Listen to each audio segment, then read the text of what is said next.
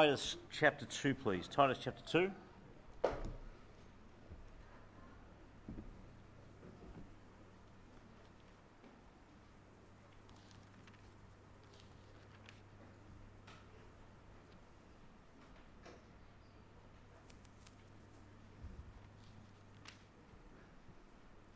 And we're going to start reading verse 11 of Titus chapter 2.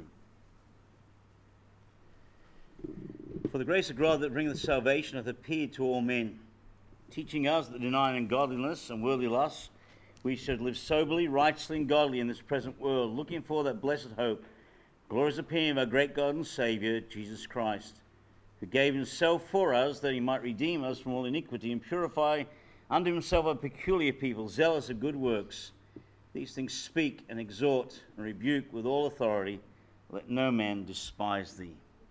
Let's pray. Gracious Father, we thank you that we can be together today in Sunday school. Pray that you bless our time both here and in each of the classes. May you be exalted, may you be lifted up, may you be praised. Your word go forth in power. Give me wisdom, I pray, as I share your word this morning. May our hearts be blessed and refreshed by its truth. And just guide our time together now around your word. For this we ask in Jesus' name. Amen.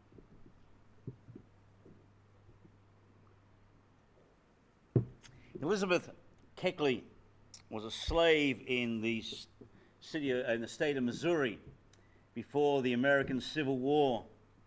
And her greatest desire was to purchase her freedom, and the freedom of her son. Her owner agreed that if she could raise $1,200, she could gain her freedom. Now, Keckley worked as a seamstress and came up with a plan that she would go to New York and there work and then send the money back to her master. In order to raise that money, she wanted to go to a larger city, but her owner feared that she would not return.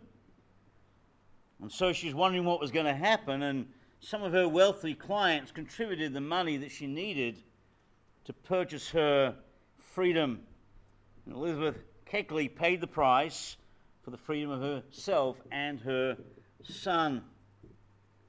But you know, without the help of someone else, Keckley would never have been able to purchase her freedom. And the truth is that all of us are enslaved to sin. And we had no hope of ever gaining our freedom.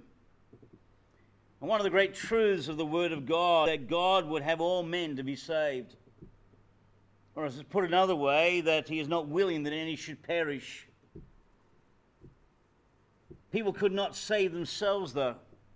Even though God's desire is that we all be saved and none of us should perish, the truth is no one can save themselves.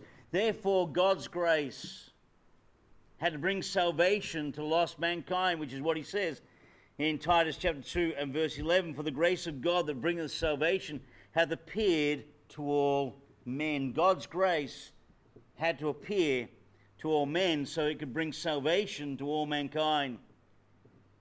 As sinners, we did not deserve salvation. As sinners, we did not desire salvation. But in mercy and compassion, God came, and Jesus gave his Son, Jesus Christ, to die upon the cross of Calvary for you and for me, to purchase our redemption by shedding his blood on the cross. God in his grace sent his Son to redeem us from the bondage of sin. There is a universal need. Men and women are lost in sin, bound for eternity without God. And God provides the universal remedy for all who will believe. He offers salvation. And I want you to consider with me this morning, in the time that we have, the matter of salvation and redemption. As for us in verse 14 of Titus chapter 2, when we read, who gave himself for us that he might redeem us from all iniquity and purifying himself a peculiar people, zealous of good works. I want you to notice first of all the price of redemption. The price of redemption. Here in verse 14 it says, who gave himself for us that he might redeem us from all iniquity. You know, sin brings us into bondage. Sin brings us into slavery. And redemption is what is required to deliver us from that sin and that bondage, that slavery that we find ourselves in. Sin makes us guilty before a holy God. And with that declaration of guilt, there comes a price that has to be paid for our sin. There's a punishment required for the condition we find ourselves in. Romans 6:23 says, the wage of sin is death. There is a consequence for our behavior. There is a consequence for our rebellion against God. There's a consequence for the state we're in. And all of us are sinners. There's none righteous, no, not one, the Bible tells us. We've all sinned against a holy God. And the consequence of that sin, the payment for that sin, according to God's word, is death or separation from God for eternity. Sin renders us liable to the curse and the condemnation of God's word, God's law. Sin separates us from God and condemns us to eternal punishment in hell and the lake of fire. But because God loved us, because God as our Creator loved us, He sent His Son to die for us. John 3:16, as we know well, says, for God so loved the world that He gave His only begotten Son, that whoso believeth in Him should not perish, but have everlasting life. He died for us. And therefore in Titus 2:14 we read the words, who gave Himself for us. In order to redeem us, in order to save you and I, in order to ensure that you and I had our sins forgiven, ensure that you and I have a home in heaven, ensure that you and I will not spend eternity in the fire, the Bible says that Jesus Christ gave Himself for us. We know it's Jesus Christ, as verse 13 says, looking for that blessed hope and glorious appearing of the great God and our Savior, Jesus Christ. He gave Himself for us. Christ gave Himself for us. He died as our substitute upon the cross of Calvary. Jesus gave Himself. The word gave there is an interesting word because it actually means He gave Himself voluntarily. No one coerced Him to go to the cross. No one forced Him to go to the cross. Even mankind did not, who arrested Him, condemned Him, and led Him up Calvary's hill, were not in control. Jesus Christ voluntarily laid down His life for you and for me. He voluntarily died upon the cross of Calvary for you and me. He gave Himself willingly to be our substitute. So Jesus Christ died for sinners like you and me. He was made sin for us, that He might redeem us, that He might rescue you and I from the punishment due to sin. He took our place upon the cross of Calvary. He took our sin in His body on the cross so that we might be saved. 1 Peter 2:24 says, who His own self bare our sins in His own body on the tree, that we being dead to sins should live unto righteousness, by whose stripes ye were healed. And He did this for you and He did this for me. He died upon the cross of Calvary. He took our sin upon Himself. He bore the punishment for our disobedience to God. He bore the punishment for our sin upon Calvary. He voluntarily went to the cross to die for you and for me, that we might have eternal life. He did this, as it says in verse 14, to redeem us, who gave Himself for us, that He might redeem us. That He might redeem us. The word redeem here means to set free by the paying of a ransom price. It comes from the word that means to loose, to set free. It's just a condition for release. The condition for release was the payment of a ransom. In order for you and I to be set free from the chains that bind us, to be set free from the sin that condemns us, to be set free from the slave market of sin in which we find ourselves, in order for you and I to be set free, there's a condition of freedom, and that freedom is the payment of a ransom. It's like we said in that story at the beginning with that lady by the name of Elizabeth Keckley. In order for her to obtain her freedom, from slavery, she had to pay a price. There was a ransom price to pay. She had to pay $1,200 to her master in order that her and her son might be set free. And she could not do that alone. She depended upon other people, the generosity of others, to give of their money to her, that she could give it to her master so she and her son could be set free. And you and I are sinners bound by sin, hell-bound sinners.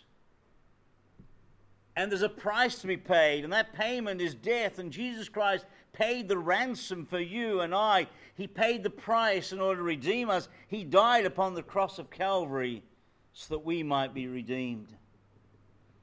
You and I were slaves to sin. Titus 3:3 says, "For we ourselves also were sometimes foolish, disobedient, deceived, serving divers lusts and pleasures, living in malice and envy, hateful and hating one another." That's what we were. We were sinners. And we could not set ourselves free. But Jesus Christ gave himself a ransom for all. He died to pay the price required by God for our salvation. And the purchase price for our salvation for those that believe, to release us from bondage and sin, for those who believe, is to believe in the finished work of Jesus Christ upon the cross of Calvary. That's what price was paid to redeem us. He died that all men might be saved. For God willing that any should perish, but all should come to repentance, that all mankind should be saved.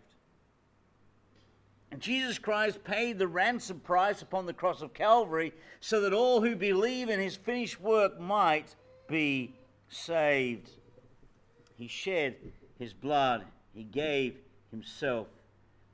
By suffering and death, he paid the ransom that God demands. 1 Peter chapter 1, verse 18 and 19 says, "For as much as we know that we're not redeemed with corruptible things as silver and gold, from your vain conversation received by tradition from your fathers, but with the precious blood of Christ as a lamb without blemish or without spot." He paid the ransom price.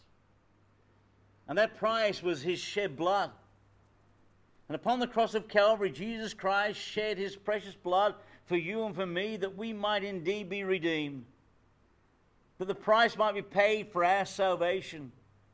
He paid the ransom price, that you and I might be delivered from the slave market of sin, that you and I might be delivered from eternity in the lake of fire. He paid the price.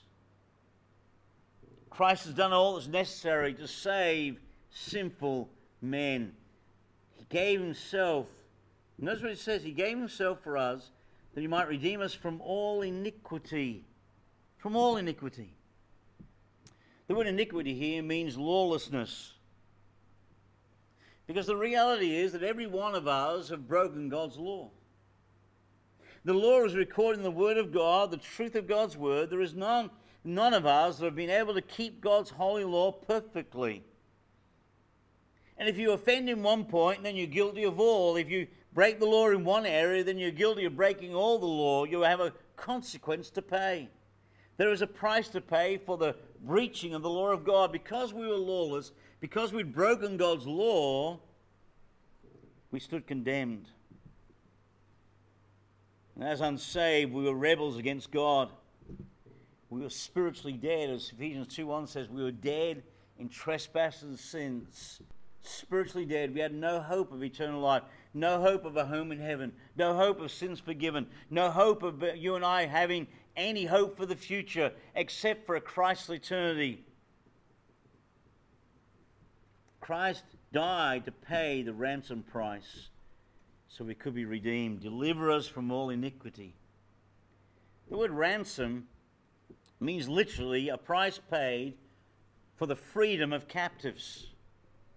Whether that be a captive who is a slave, would that be a captive who during war has been captured by the enemy and a ransom is required in order for that captive to be released, or whether someone is taken hostage and in order for the hostage to be released, a price has to be paid. That's this word ransom. The price is to be paid for the freedom of those who are in captivity. People by nature are captive to sin. People by nature are sold under sin. We are lawless. We are sinners. For we've all sinned and come short of the glory of God.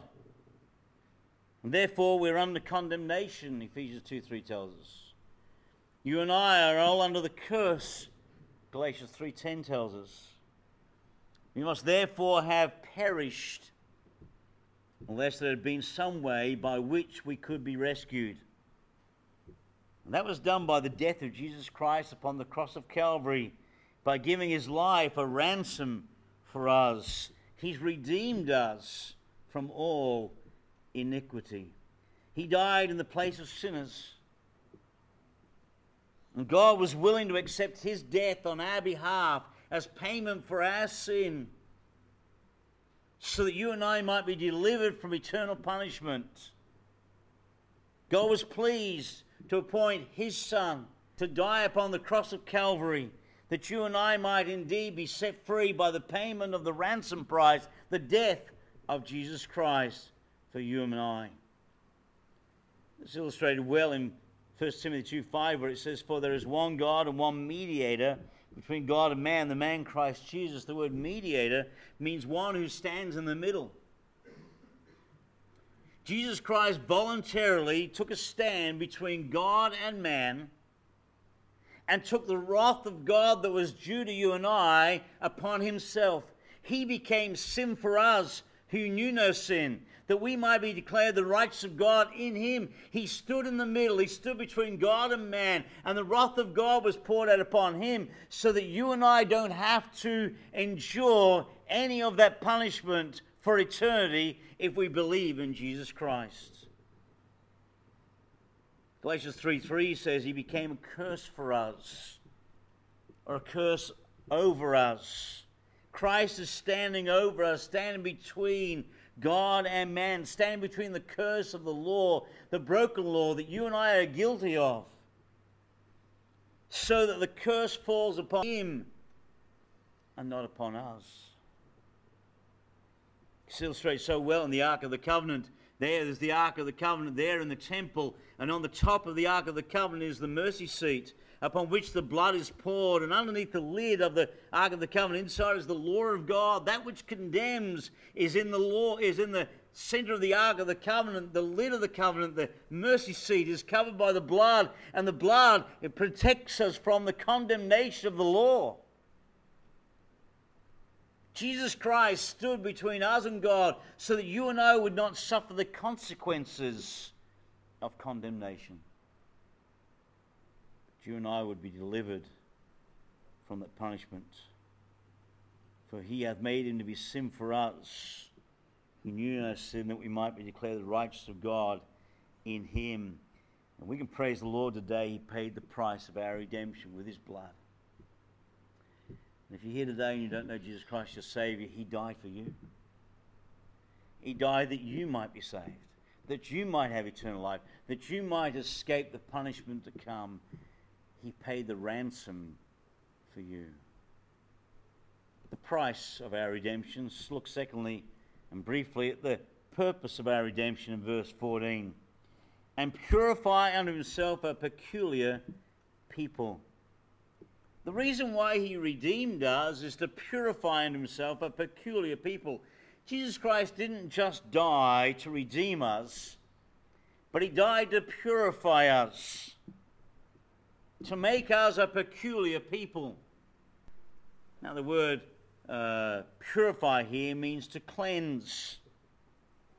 And it's speaking of sanctification. He didn't only die to redeem us, redemption, but he died to sanctify us, sanctification. To make us a peculiar or a particular, a special people. Salvation is not only a change of position, but Christ died to secure in us a change of attitude, a change of appetite, a change of ambition, a change of action. He died to change us. Not only to save us, but to change us, to sanctify us. Or as Romans 8:29 puts it, you and I might be made like unto his dear Son. It's God's desire that every believer be made more like Christ. 1 Corinthians 3:18 says that he wants to sanctify us. He wants to bring us from glory to glory, and by the Spirit of God change us into the image of His dear Son. Redemption is the beginning. Redemption is the start. But that's not all that Christ did when He saved us. When He redeemed us to purify us, to sanctify us, to conform us, to transform us into the image of His Son. The same grace saved us also will transform us. Christ died to sanctify as much as He died to save, so that you and I might be a peculiar, a special people. He redeemed us to make us special, to make us His own. Now, redemption, you and I are placed in the body of Christ by the Holy Spirit, and you and I are now made the bride of Christ. We are a special people. We're His church, we're His body, we're His bride. We're a special people.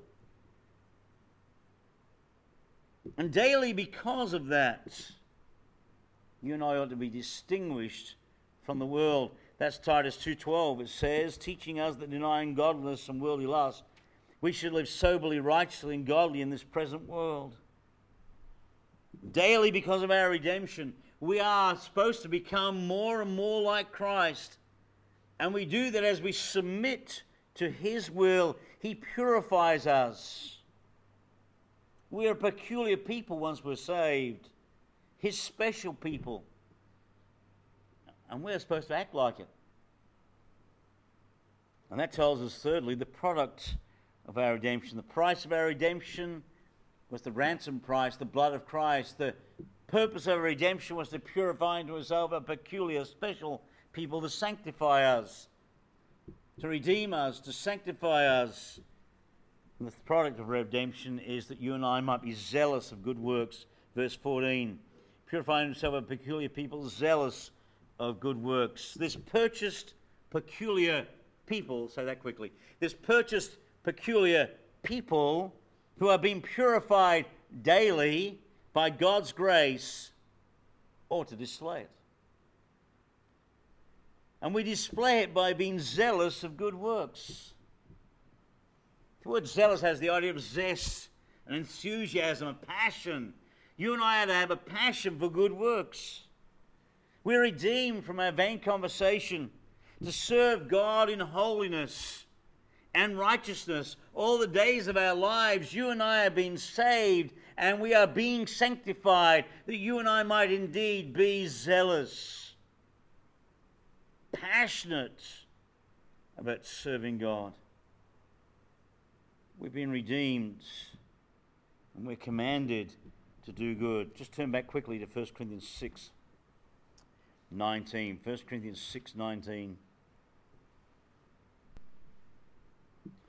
What, know ye not that your body is the temple of the Holy Ghost, which is in you, which you have of God, and you're not your own, for you're bought with a price. Therefore glorify God in your body and your spirit, which are God's. We are redeemed by the blood of the Lamb. We're His peculiar people, and now you and I are to glorify God in our body and in His spirit, which are His, because we've been redeemed.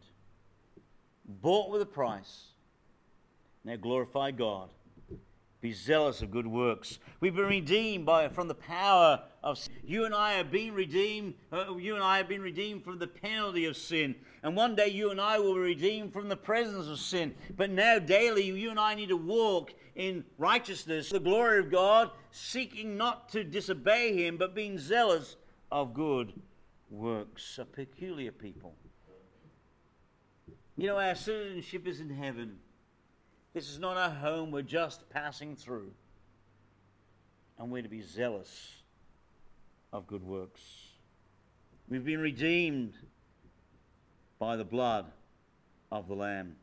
You know, the word zealous has the idea of boiling hot. Boiling hot. You and I are to be boiling hot for good works. The passion of our hearts ought to be that we want to day by day, moment by moment, obey our Heavenly Father and be what we ought to be to the glory of God, because He's redeemed us, He's sanctifying us. One day He'll glorify us, And in the meantime, we're to be zealous of good works. If we consider our redemption, it ought to challenge us to do good works. He won the victory at Calvary. He provided the victory for us so we can walk in victory. We could not save ourselves. Because of God's grace, in mercy and compassion, Jesus Christ gave himself for us, purchasing our redemption, purchasing our salvation upon the cross of Calvary by shedding his blood for you and for me. God sent his Son that he might redeem us by his grace, that we might have eternal life and a home in heaven. I wonder today, do you know the Savior? You've been redeemed. There's a time and place in your life where you know that you've come to a holy God, acknowledging yourself as an undone sinner before him, and realize that the only means of redemption you have is Jesus Christ and Christ alone. You cry out to him for salvation, and he saved you. See, the universal need of man needs a Savior, needs a Redeemer. And God provides the universal remedy for that problem for all who believe. He sent his Son to die upon the cross of Calvary, so that now whosoever shall call upon him shall be saved. Do you know the Savior today? And those of us who are saved, now that we are saved, beloved, we're a peculiar people. We're a special people. He saved us to purify us unto good works, to purify unto himself, a peculiar people, zealous of good works. Is that our passion today? Is that our zeal today? Is that our heart today, that we want to simply serve him, honor him, and live for him? So today I wonder, have you been redeemed? And if you have, then are you giving thanks to God for that redemption and seeking to live zealously for him till Jesus comes? Let's pray. Gracious Father, we thank you for your word this morning. We thank you, Father God, for the Titus chapter 2 and verse 11 to 14, but particularly verse 14, which speaks about our redemption, Father God, that Jesus Christ gave himself to pay the price of our redemption, to pay the price of our salvation. And Father, we thank you for that wonderful gift of love, for the grace, Father God, that Jesus Christ brings to men. Lord God, that you, by your grace, desire to save all who will believe. And Father, all who do believe, you save. We thank you for that. We thank you, Father, because of that redemption, because of that salvation that's ours. We know that we are a peculiar people, that you saved us, Father God, to purify unto himself a peculiar people. And Lord, help us to be zealous of good works to your glory. Commend your word, Father God, now to our hearts, we pray. We pray that you bless the morning tea, Father, as we join together for that. We pray that, Father, that our fellowship be sweet, and bring us back together again at 11 o'clock for the service, that you might be honoured and you might be praised. For this we ask in Jesus' name. Amen.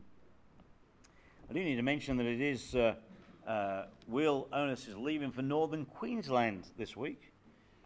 So he is with us for the last time today. So during morning tea, you need to say your farewells to him and just let him know that we're going to miss him as he moves up the